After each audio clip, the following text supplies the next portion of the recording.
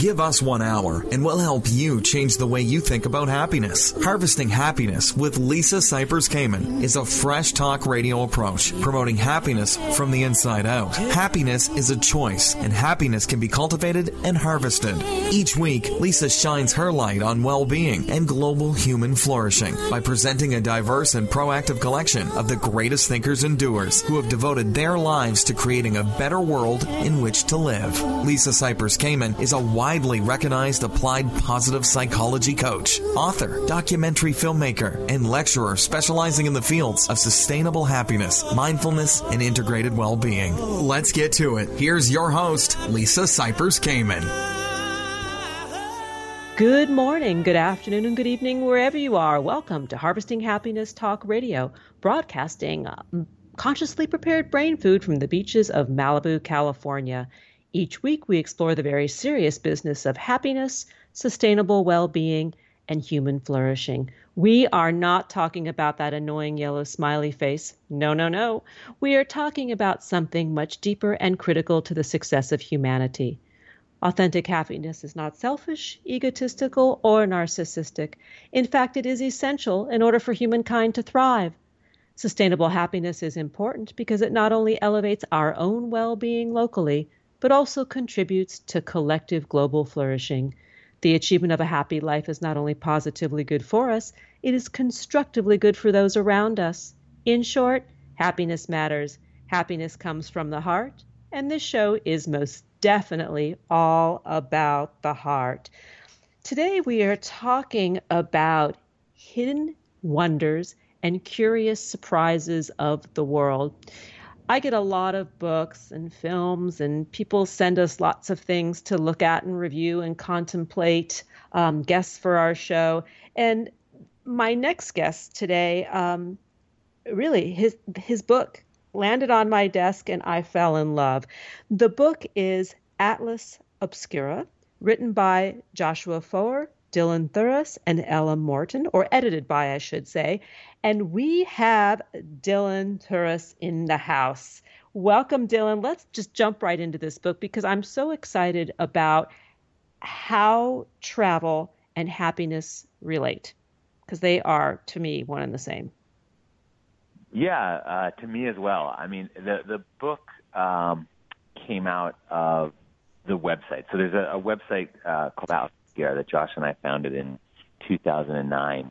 And it came about because I was headed off to live in Eastern Europe for a year, and we started talking about not being able to kind of find the sorts of places that we like to find when we traveled. And these are the sorts of places that are, a tiny museum that's only open for a couple of days a week and only has crocheted objects in it, or some kind of outsider art project where someone's been building a castle in their own backyard for 20 years. And so we thought maybe we should make a place where we can not only put the things we know about that we think are wonderful and wondrous and overlooked, but other people could do the same. And so that's how Atlas Obscura was born. We really quickly found that there were a lot of people who enjoyed exploring the world in the same way we do, that derived a lot of joy from it. And then we decided this would be a wonderful thing to turn into a book so that you could sort of, hand this to someone. It can be a little bit complicated to explain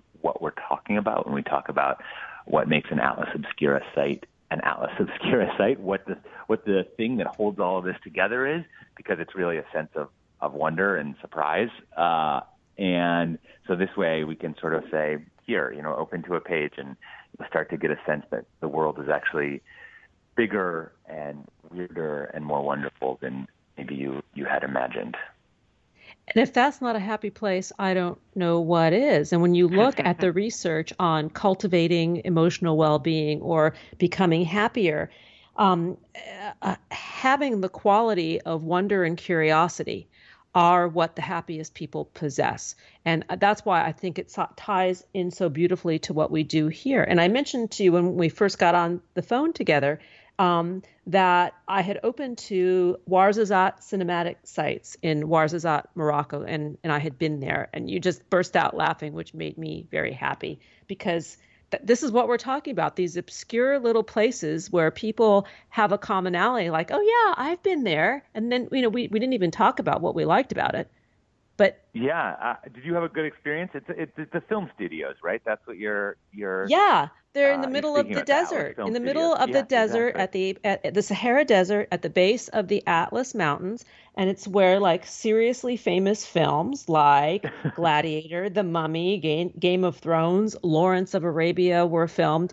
And I actually went horseback riding across the Sahara at that place and feel pretty snazzy about it. That sounds like a really wonderful experience. That sounds great. I think, for me, it's on both sides of this. What's interesting is both the travel and the sort of giving yourself the permission to not just hit kind of the like bucket list top 10, but like giving yourself the space, the time, the permission to travel, to be curious, to be really open to new experiences, even to accidental or happenstance experiences.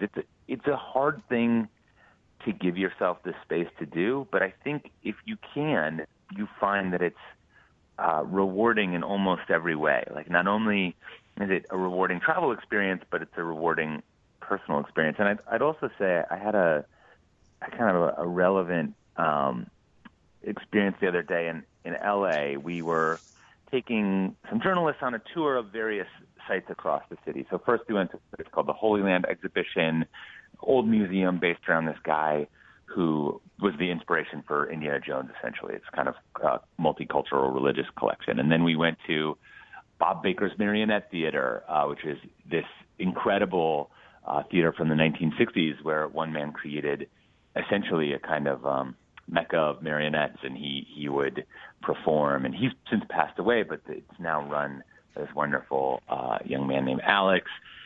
And so on and so forth. And we went to 4 different places that could not have been more different. We ended at the sort of city archives, this huge collection of municipal documents. And every single person at every single one of these places inhabited basically an entirely different universe from each other. But their commonality was they were all so deeply, incredibly passionate about the work they were doing, about the world that they were sort of living in and creating. And it was like a total joy to step into their world for a little bit. And I think that's one thing that connects a lot of the Atlas places, whether they're sort of art related or museums, collections. It's the person behind it is someone who said, I'm going to dedicate my life to this thing. And that sort of dedication and I think sense of being really, the master of your own realm, saying, this is a space that I understand deeply and care about deeply.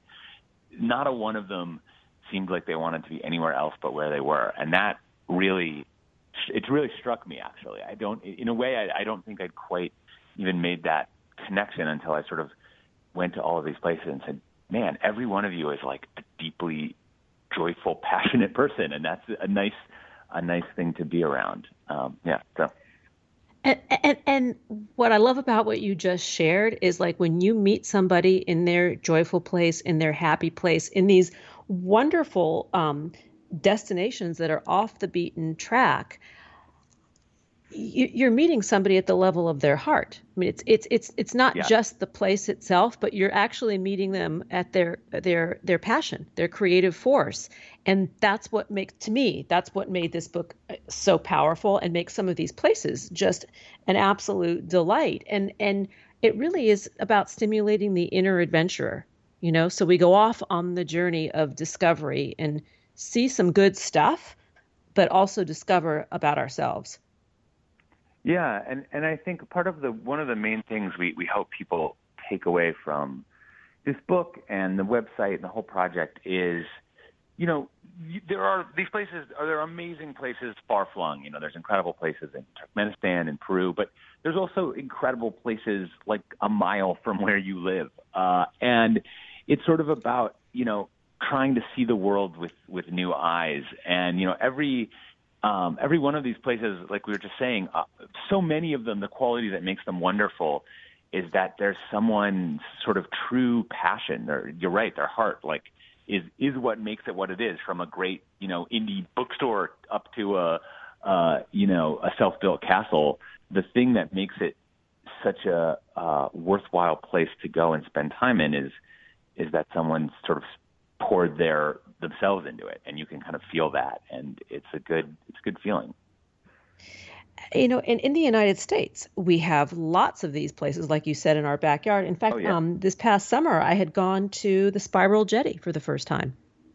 Oh, that's a beautiful look. Were you able to see it when it was, because I know it's sort of, depending on water levels, it kind of comes in and out of the lake there.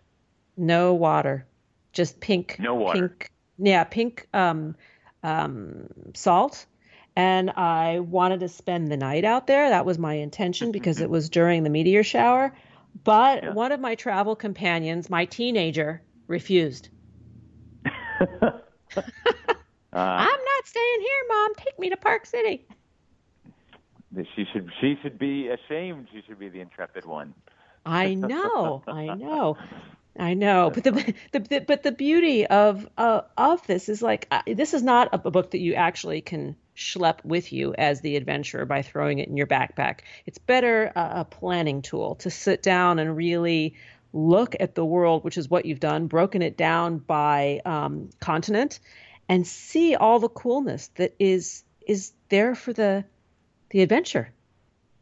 Yeah, and I think, like, ultimately, the book has 700 places that span the entire world. The site has 10,000. Both of those are nothing. They are like dust on the wind that is the true sort of amount of incredible, wondrous places around us. And again, it's sort of like, as much as it is a guide, it's a framework for exploring. It's a reminder that, the thing that makes a place amazing is its stories, the people who are behind it, and that sort of is an infinite scale. There's not, it's a bucket list, no bottom. Yes. So that's sort of our hope. That's the idea that I think we really want to get across, is like, it's a way of kind of trying to be in the world. We are going to jump off to a break, but before I do, I want to give all of the contact information. Once again, the book is Atlas Obscura, available at booksellers everywhere. Its editors are Joshua Ford, Dylan Thuras, and Ella Morton. To learn more, please visit atlasobscura.com. On Twitter, that handle is Atlas Obscura, and the hashtag, of course, is Atlas Obscura. And on Facebook, you can find out more at Atlas Obscura. Here come the tunes. We'll be right back, and that is a promise. We know that life is tough and that happiness can and does live along with adversity. We'll be right back to explain how on Harvesting Happiness with Lisa Cypers Kamen on TogiNet.com. Like us on Facebook at Harvesting Happiness and on Twitter at HH Talk Radio. Lisa returns with more of Harvesting Happiness following this short break. Happiness is an inside job. Wear the message on t-shirts, baseball caps, sterling silver designer jewelry, and more. Please visit our online boutique at www.harvestinghappiness.com.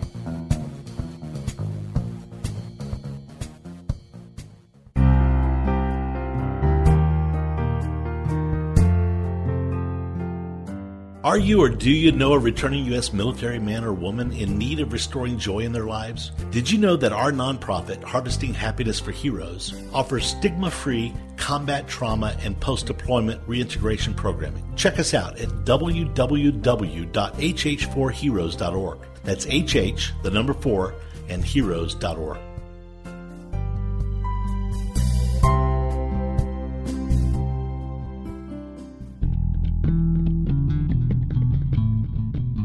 Nothing gives happiness like a free gift.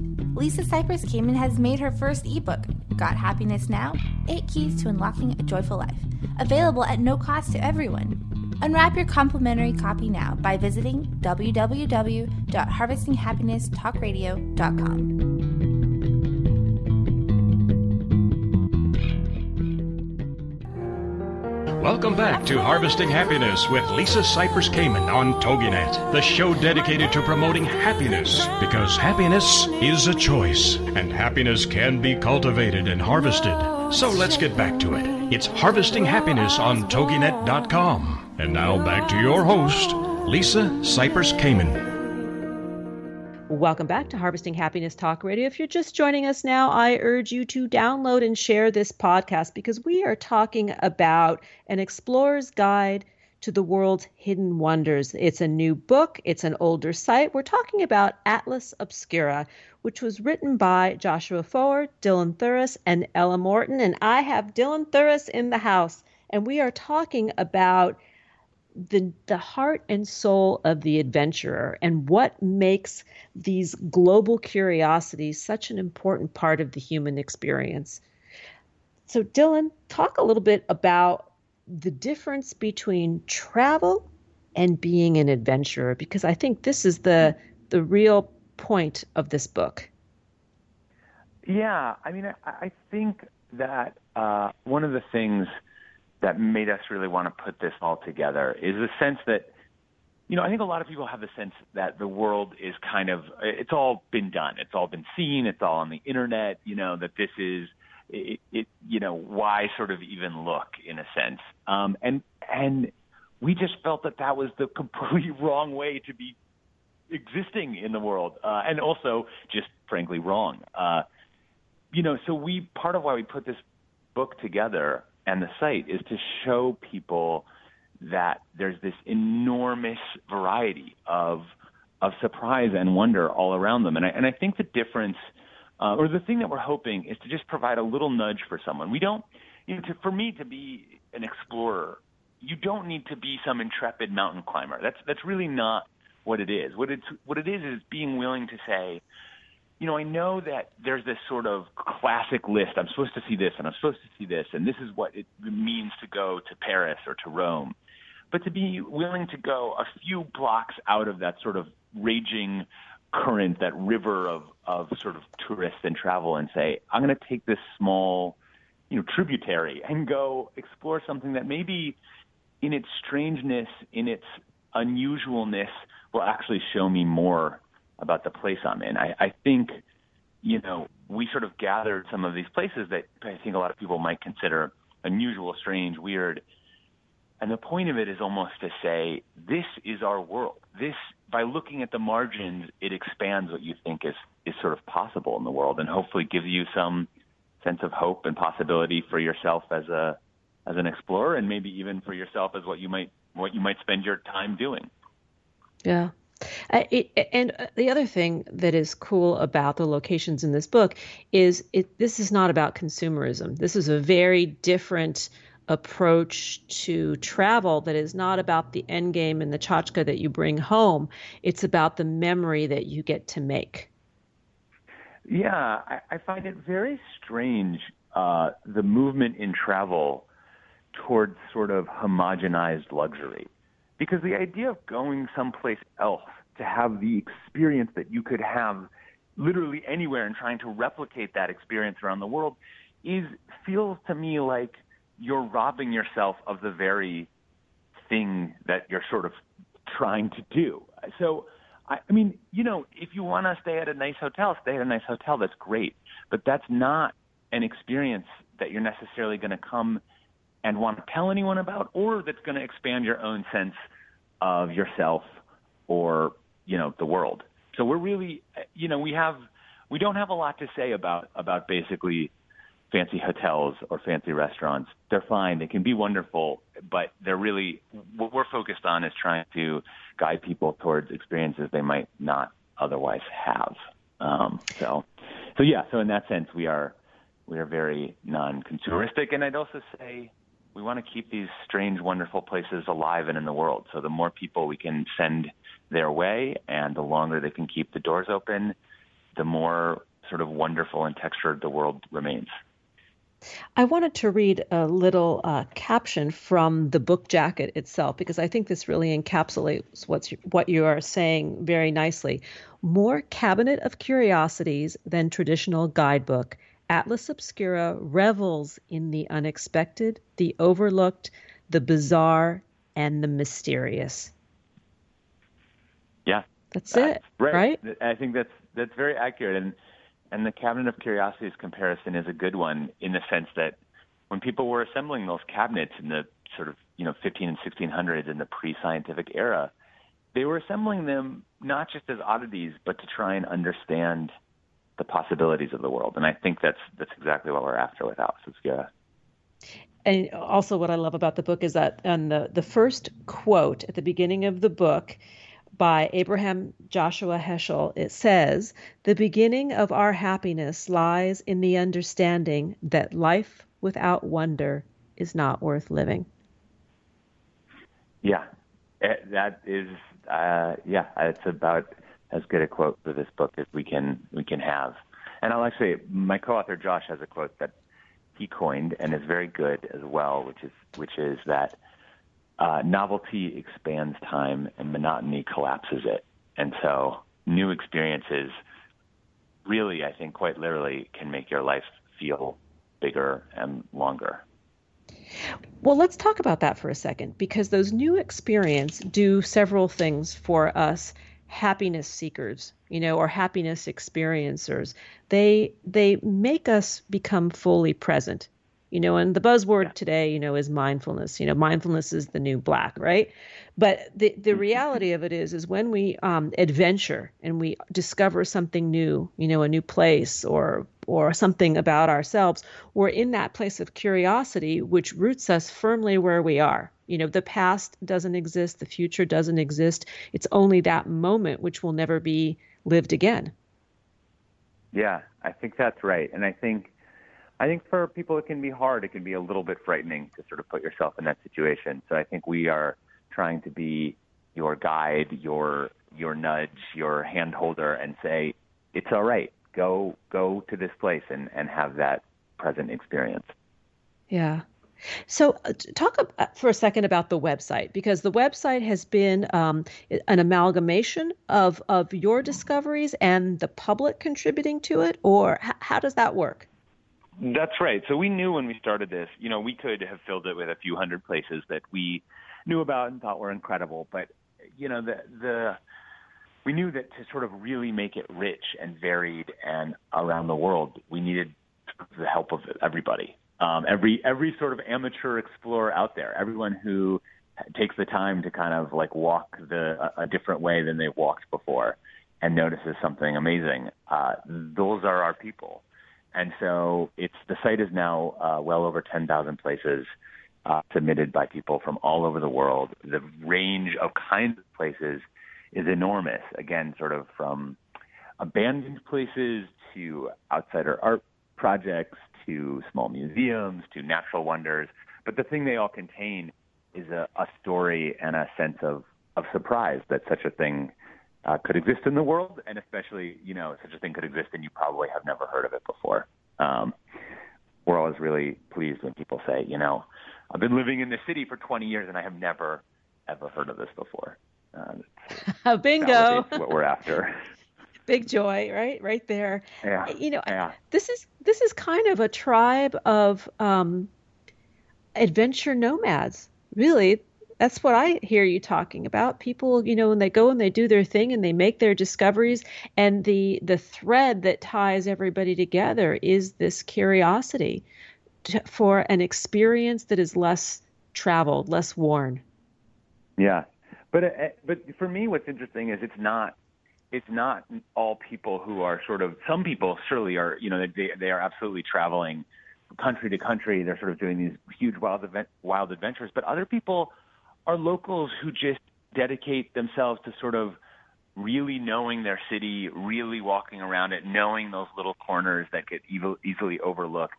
And so that sense of being a kind of a adventurous nomad is almost independent of geography and more about a willingness to kind of be intellectually curious. A way of being in the world. Yeah, exactly. Which you can be even in your supermarket, actually. Yes, sure, exactly. And we don't think of it that way, right? It's like, we know that market. We know we think we know those aisles, but I guarantee anybody that's listening that if you were to really, open your eyes, you would discover some very unknown food product that would blow you away in your very own neighborhood market. This is maybe even like anything beheld long enough starts to become truly bizarre and amazing. There's a place, a good example of a place that doesn't seem wondrous at all, but is there's a big sort of boxy warehouse in the Bronx that is one of a few places in New York that are sort of quote unquote spaces of banana control. And you never think about how all the bananas get to the supermarket and are ripe. But essentially there are these enormous warehouses where they come in different states of ripeness.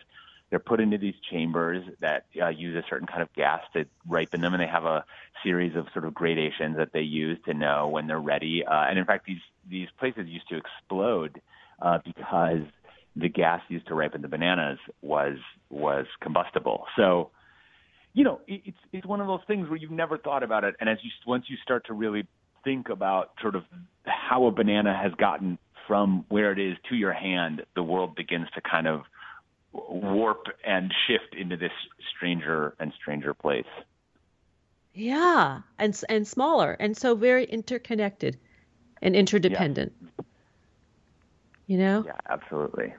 I get it. I mean, I'm imagining the great banana incubator in New York. I get it. I'm holding a vision here. And this book is filled with hundreds of them. We are nearly out of time, so I just want to encourage our readers to find the book, buy it, read it, share it, and go do it. The book is Atlas Obscura. My guest today is author Dylan Thuras, and he co-authored this book with Joshua Foer and Ella Morton. To find out more, please visit www.atlasobscura.com. On Twitter, that handle is @AtlasObscura. And the hashtag, of course, is Atlas Obscura. And on Facebook, you can connect with the team over on their page, Atlas Obscura. I'm just going to open to like one random page just for fun before we go, because maybe that's where I'll have to go next. And I opened up to the Caño Cristales in Latin America. And I don't know what this is, but it's a river of 5 colors. And I think I'm over and out and on my way. Here come those tunes. Dylan, thanks for joining us. Thank you so much for having me. Oh, it's a pleasure. Here come the tunes. We'll be right back, and that's a promise. We know that life is tough and that happiness can and does live along with adversity. We'll be right back to explain how on Harvesting Happiness with Lisa Cypers Kamen on TogiNet.com. Like us on Facebook at Harvesting Happiness and on Twitter at HH Talk Radio. Lisa returns with more of Harvesting Happiness following this short break. Nothing gives happiness like a free gift. Lisa Cypers Kamen has made her first ebook, Got Happiness Now? 8 Keys to Unlocking a Joyful Life, available at no cost to everyone. Unwrap your complimentary copy now by visiting www.harvestinghappinesstalkradio.com.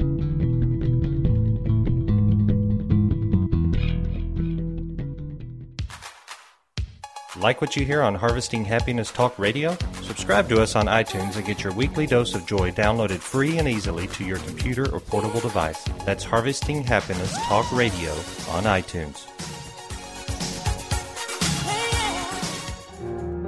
Welcome back to Harvesting Happiness with Lisa Cypers Kamen on TogiNet, the show dedicated to promoting happiness, because happiness is a choice, and happiness can be cultivated and harvested. So let's get back to it. It's Harvesting Happiness on TogiNet.com. And now back to your host, Lisa Cypers Kamen.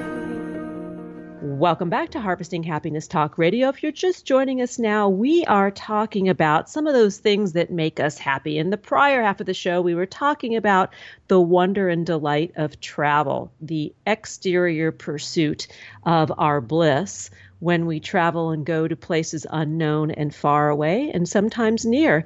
Now we're going to rein it in a little bit and come to the interior experience, the inner journey towards curiosity, wonder, and delight, and the element of surprise.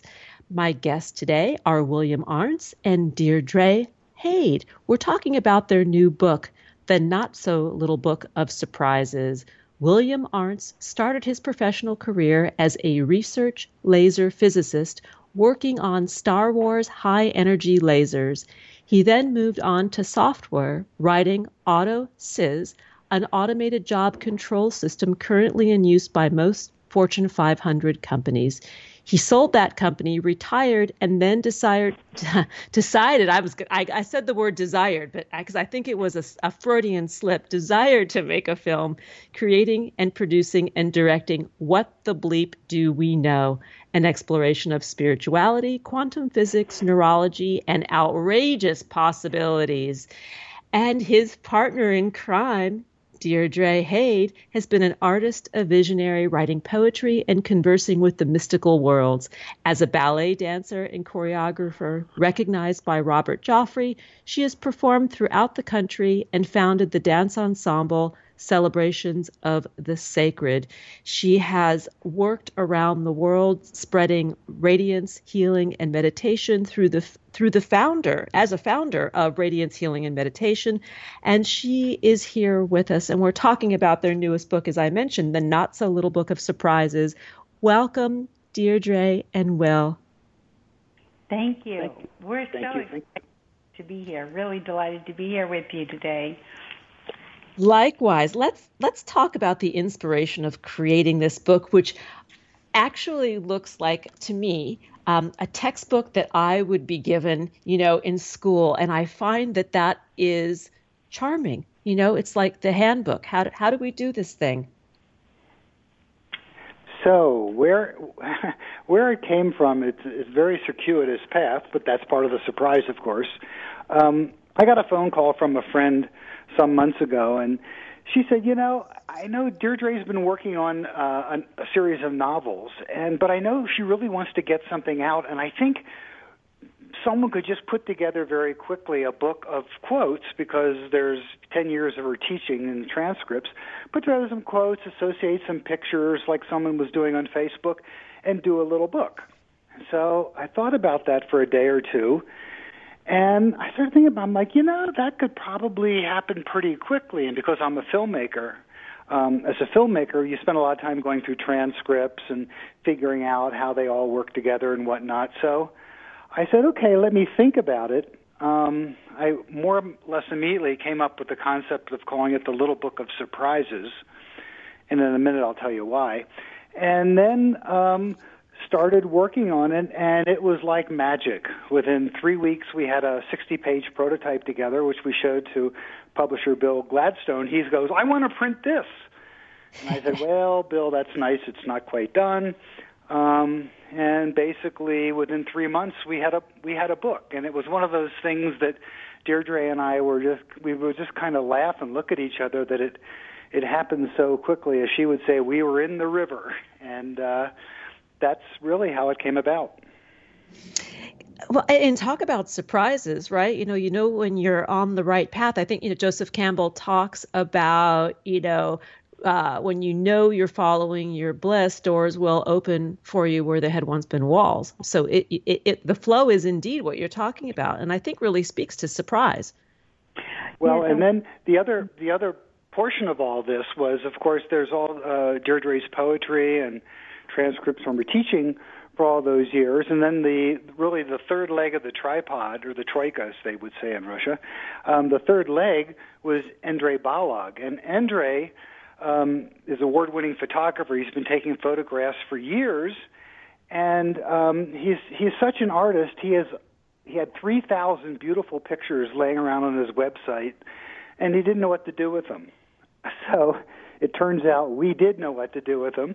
And it was almost spooky how some of the pictures he had taken 3 years earlier would be perfect for a given quote. So that was part of the magic.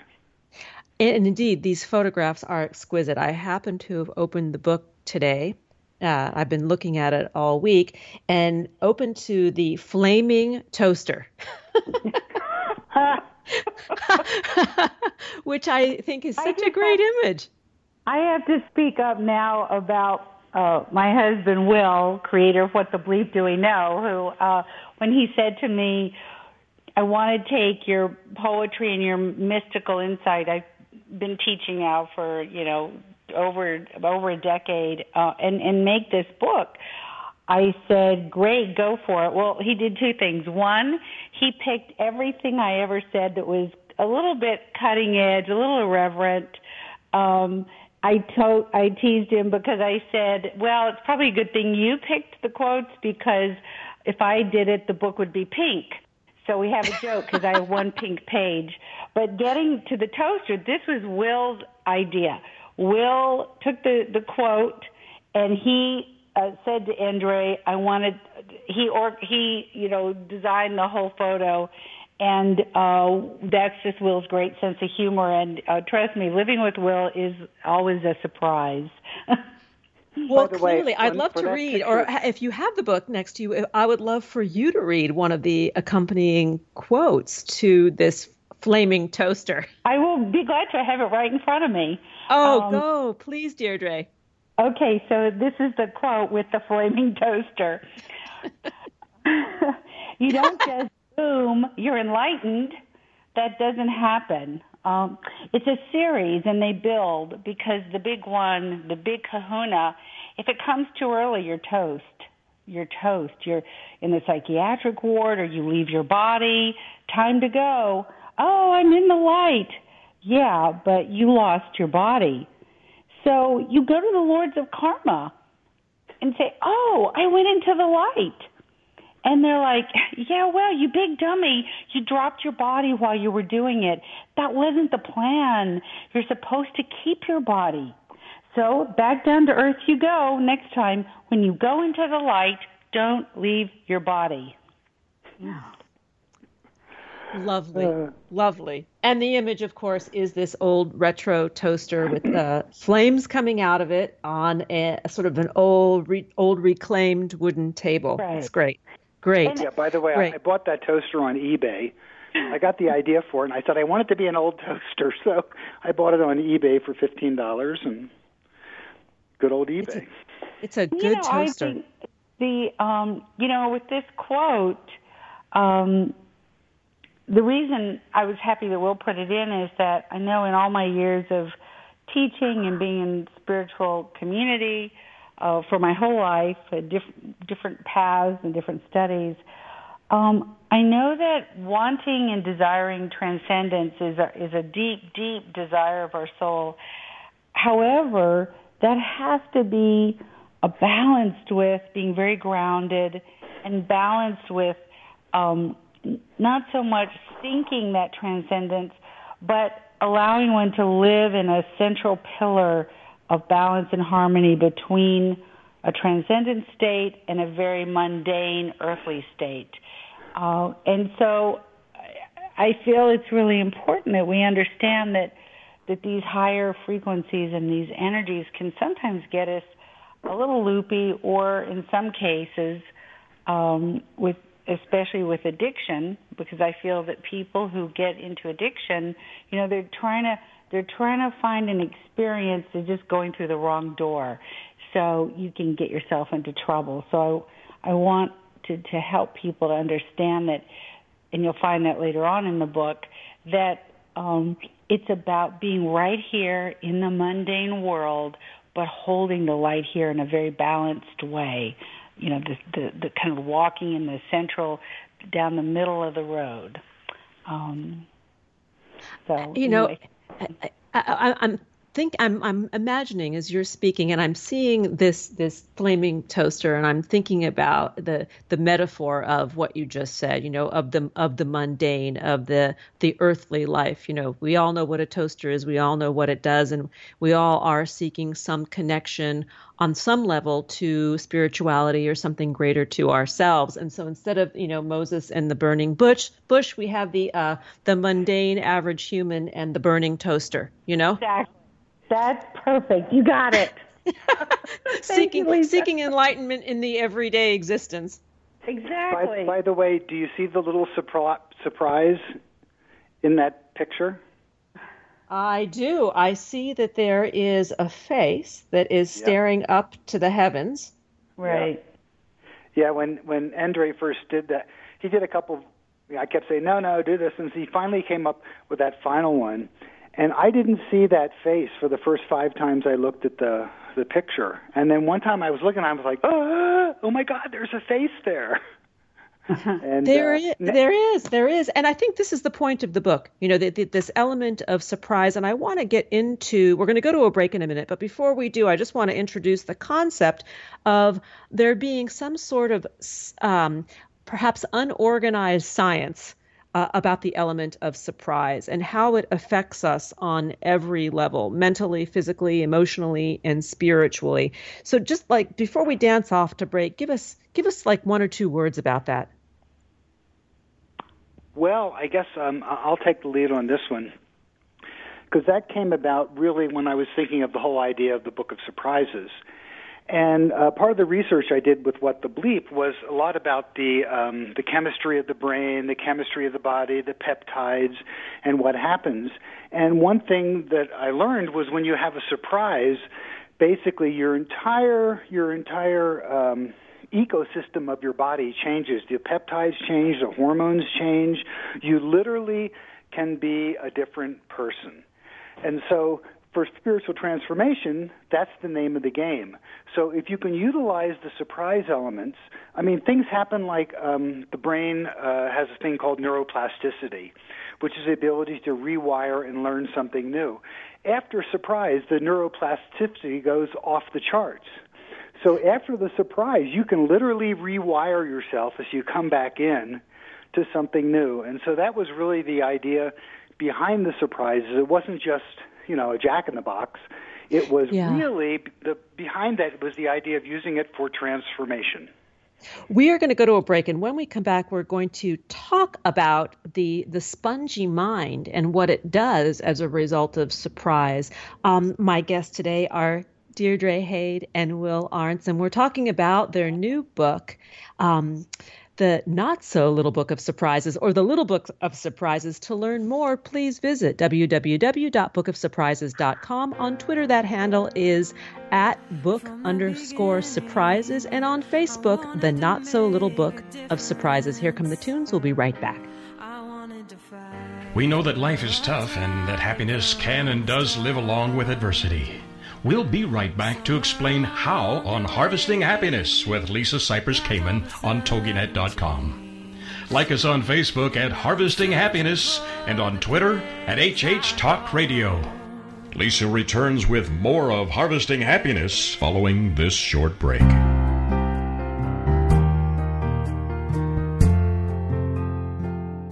Are you or do you know a returning U.S. military man or woman in need of restoring joy in their lives? Did you know that our nonprofit, Harvesting Happiness for Heroes, offers stigma-free combat trauma and post-deployment reintegration programming? Check us out at www.hh4heroes.org. That's HH, the number 4, and heroes.org.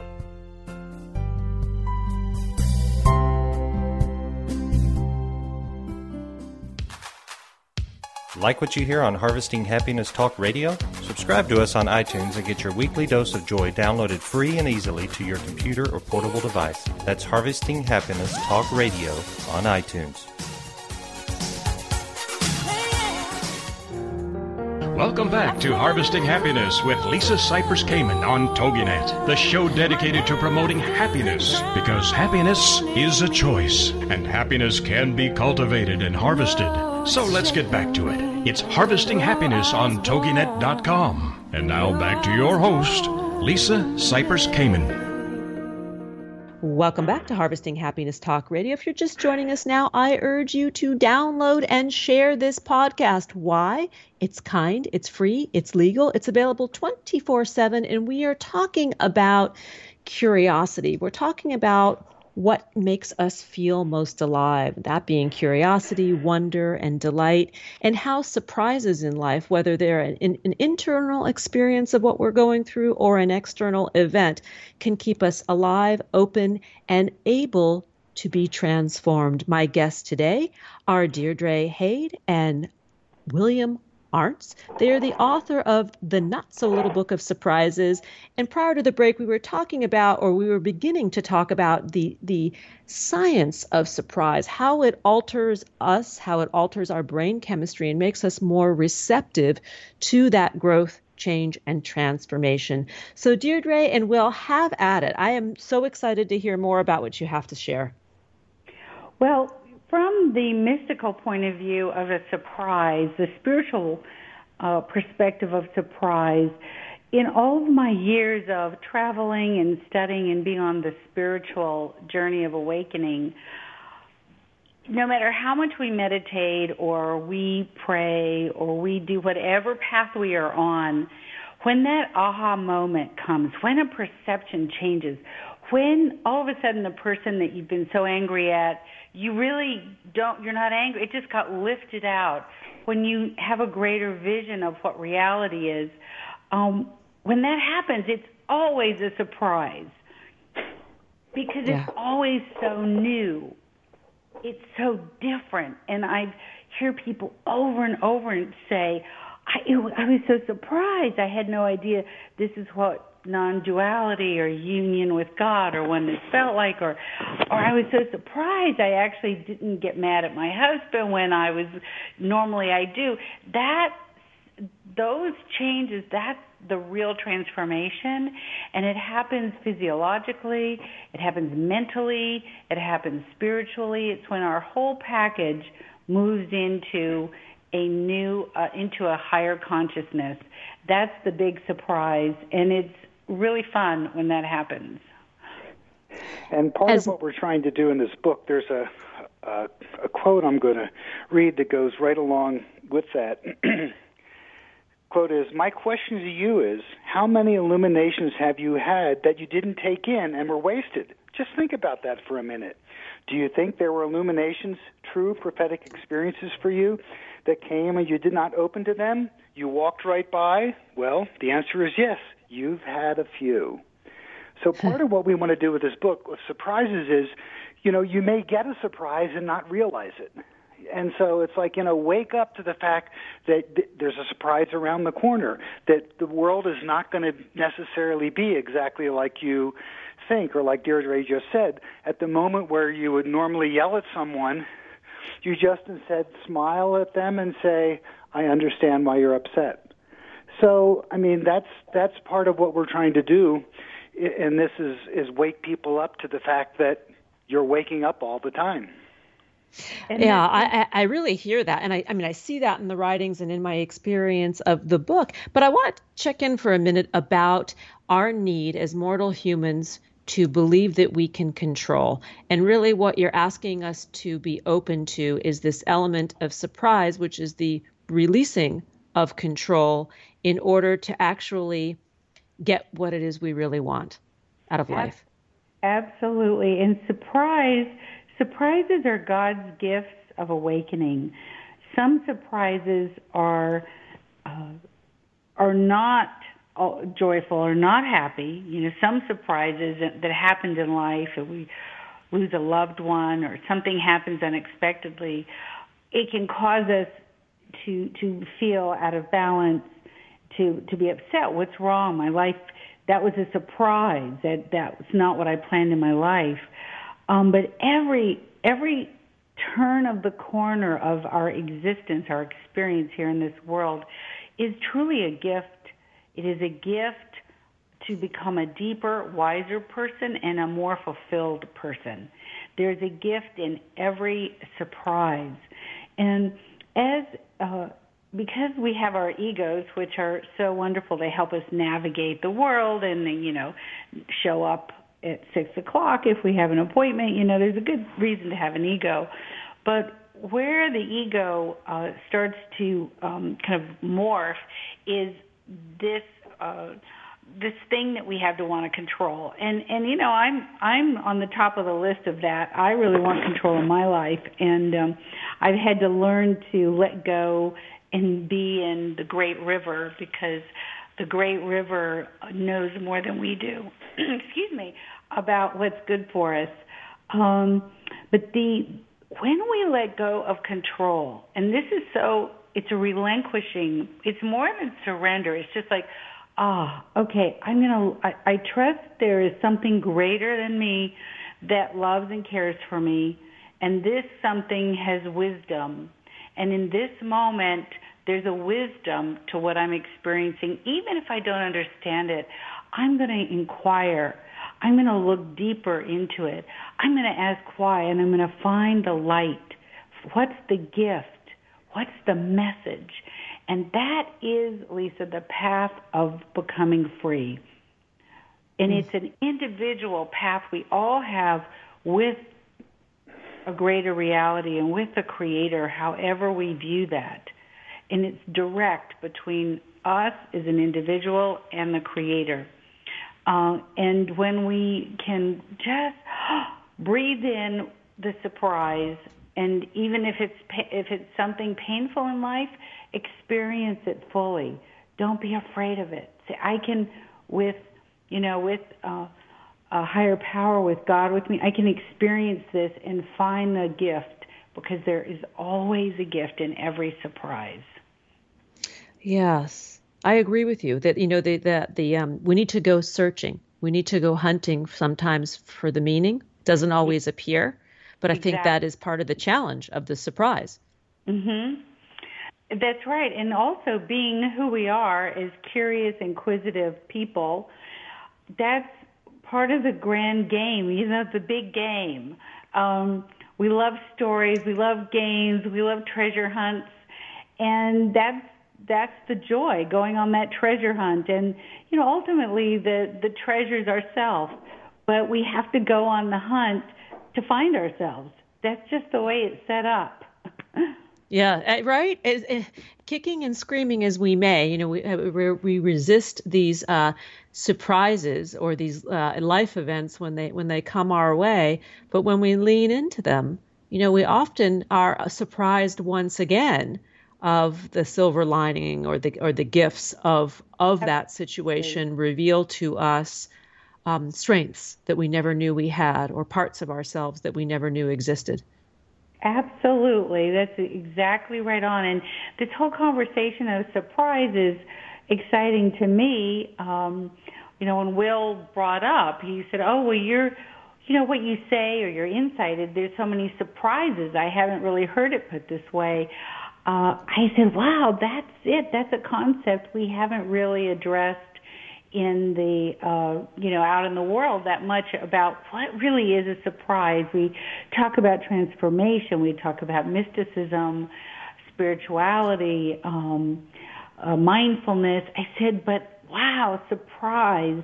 If we could study this and really put our mind on it and become mindful about surprise, think how incredibly powerful that will be to our development as a human family. Yeah.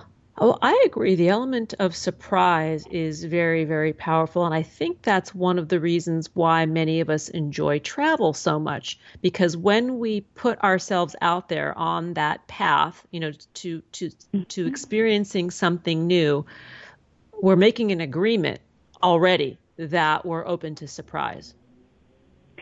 Yeah, remember the famous line from Lord of the Rings when Bilbo goes out on his adventure, and the line is something like, as soon as you take a step outside of your door, you are now on an adventure, and you don't know what's going to happen.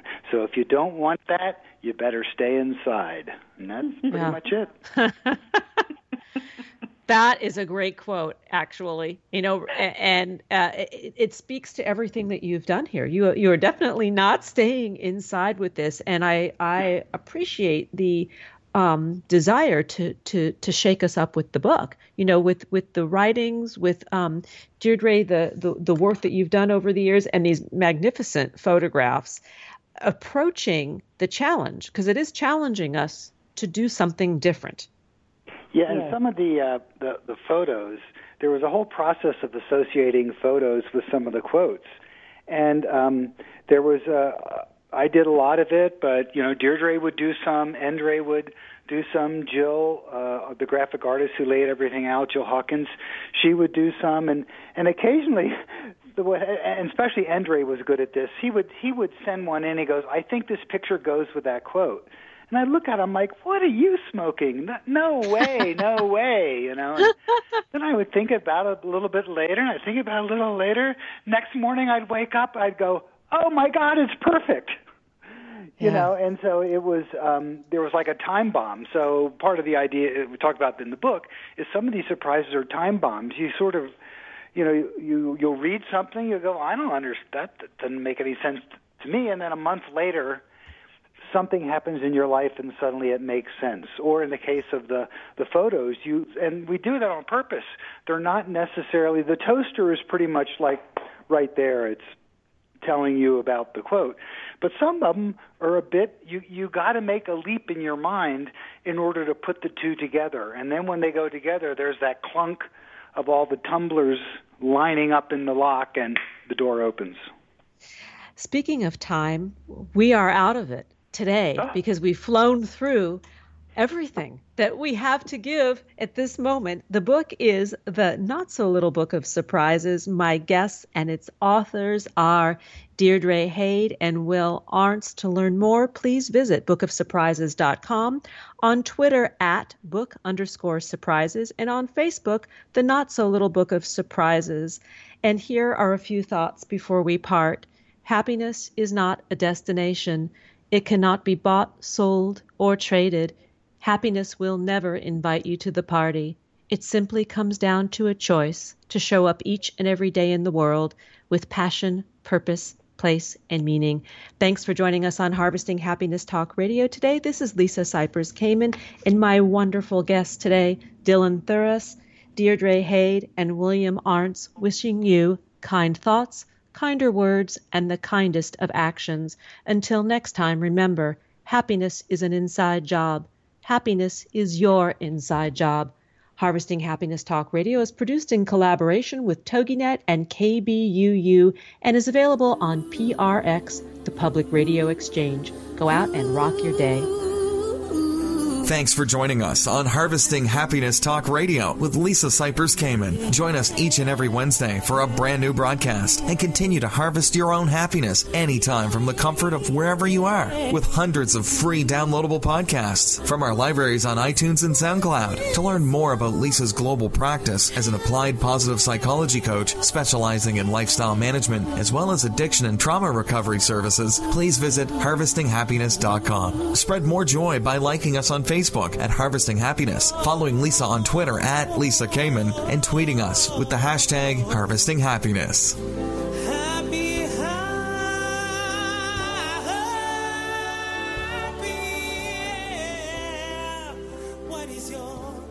Can you tell me what is your